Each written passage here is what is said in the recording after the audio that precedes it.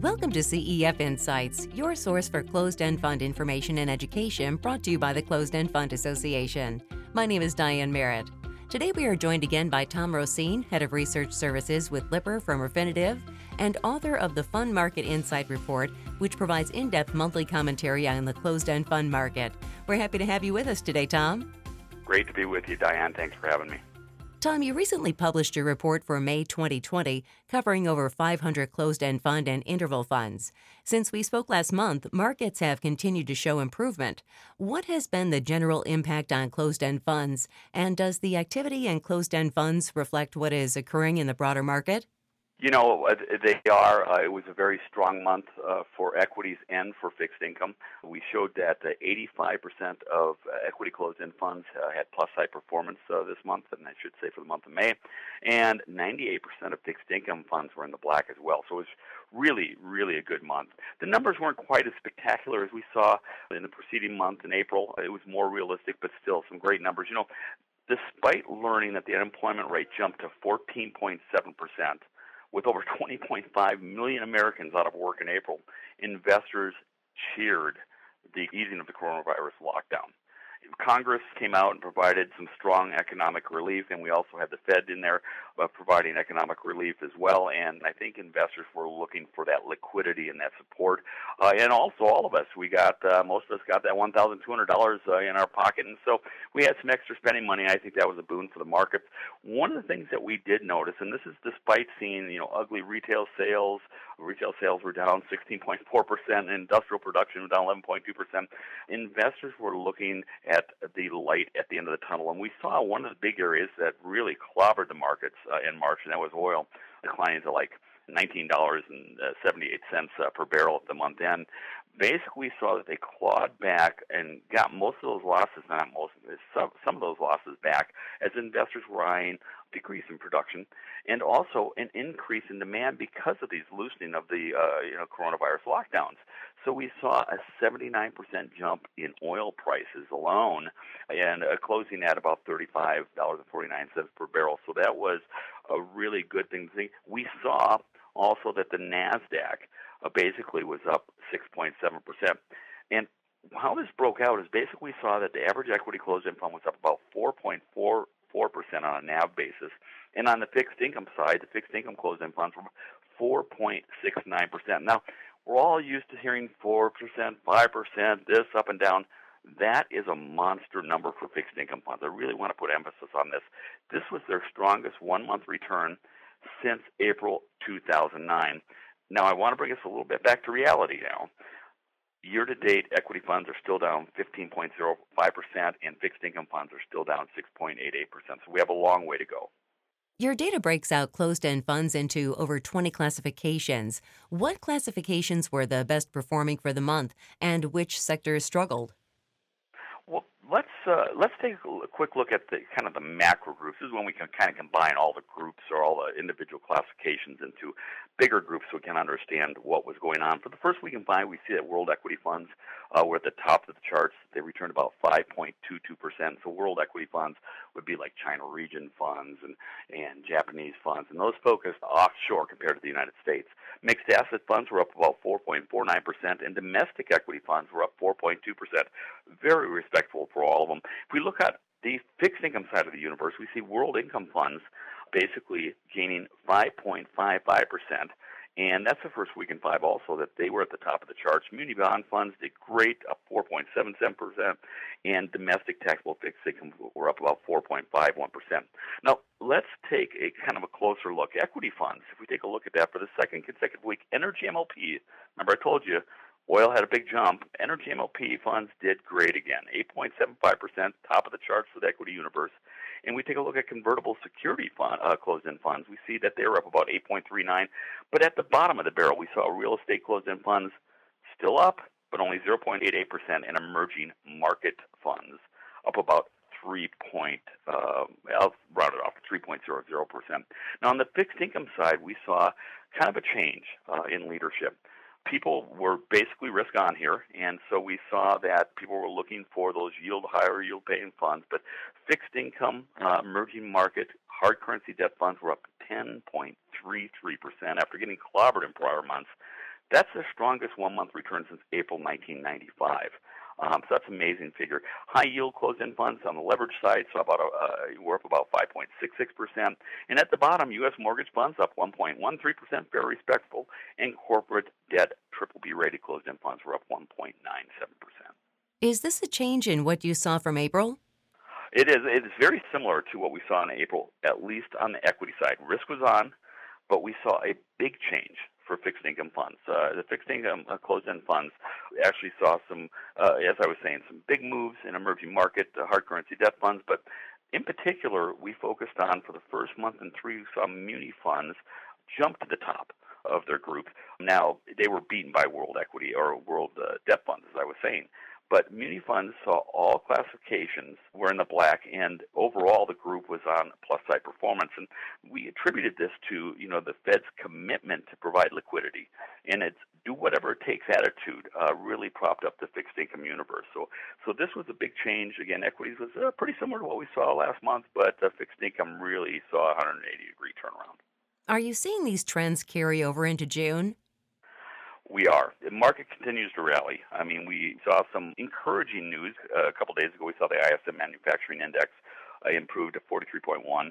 And that's still showing a contraction. It was actually a little bit lower than expected. But just today, it's Friday today that we're doing this recording, we saw that the U.S. economy added 2.5 million jobs in May, and we saw the unemployment rate drop to 13.3 from, as I told you, 14 and some change. So those investors that were actually saying that the 20.5 million people underemployed or unemployed, about 18 million of those were temporary.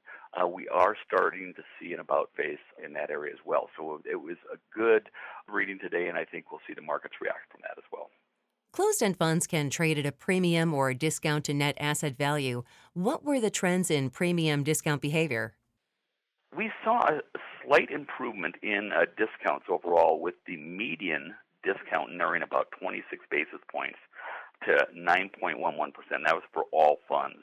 Really, if we take a look at the numbers, about 404 closed-end funds traded at a discount to their NAV, and about 74 closed-end funds traded at a premium. So that was kind of a change that we've been seeing, a little bit improvement with more funds either trading at a premium or actually their discounts improving. What we saw here in particular on June 29th, and so we're going to look at the month-end, the actual trading date, which was Friday, equity funds actually saw a widening of their discounts about 80 basis points to 11.75%, while fixed income funds saw a narrowing of 36 basis points to about 8.16%. How do premiums and discounts compare to their historical averages? Well, the median discount for all closed-end funds is still wider than our 12-month moving average for median discounts of 7.12. Remember, I just told you 9.11 versus 7.12. So we are seeing a little more degradation in the discount, right? We're still seeing a kind of a deeper discount than we had over the long haul. But again, we have been seeing some general improvement. And which sector saw the greatest change? Well, the National Municipal Bond Fund group, that's kind of the macro group where we put all the general munis, high yields, and that kind of stuff, they saw the largest improvement to its discount, 105 basis points, and it went to 6.76%. So there was a general narrowing for national munis. While we take a look on the equity side, though, we saw that domestic equity closed-end funds, that macro group, experienced the largest widening of its discount, about 97 basis points to 9.89%. Tom, with areas of the market improving, are there sectors where investors may find particular opportunities given where those funds are trading relative to their historical averages? We believe there are, and I say this with a lot of caution. The people in the market felt that there was a lot of throwing the bathwater type of situation. And up until now, we've seen a very narrow-focused rally. And I say that, and everybody's seen the Dow hitting not new highs, but the Dow hitting some very strong numbers. NASDAQ actually in positive territory year to date. So we've seen a narrow-focused rally, and most of it has been around the FANGs and the tech-oriented stocks. But recently we saw some rotation, and we saw that the Russell 2000, I think it was about a week and a half ago, had a 7% plus return in just 1 week. So we are seeing some rotation. Now, improvement in oil prices is something that people might want to keep an eye on. If we're taking a look at this, energy master limited partnerships, which have their own issues that people needed to delve into, still are down 55.20%. But I told you, as storage goes up, if we start producing oil again globally, I think we're going to see some transportation increase. So there might be some plays there. Again, very cautious. Natural resources are still down 35%, mainly on the oil. And emerging markets funds are down 17.85%. So these give us all opportunities. But when I say emerging markets, we need to be concerned. We have Trump's response to China on the COVID-19 response. We've also heard that China's national security law might be applied to Hong Kong, which threatens their autonomy. So when we're looking at emerging markets now and taking a look at those, I think we need to keep an eye on trade, on China, and on, if you will, the politics behind that. So emerging market debt, hard currency funds are also looking somewhat attractive. They're down 14.51%, and if you expect some reversals, these are some areas you can look into. But again, I have a lot of caution out there. We don't know if we're going to have a second round of the coronavirus peak up. We don't know if Trump and others are going to have conflicts between the Sino-American trade deals that are going on. So again, tough time to be in the market, but again, it looks like there's some room for improvement. Tom, you also follow interval funds, which differ from traditional closed-end funds and typically offer limited quarterly liquidity to investors. As the market has shifted from the middle of February to now, what has been the impact on interval funds?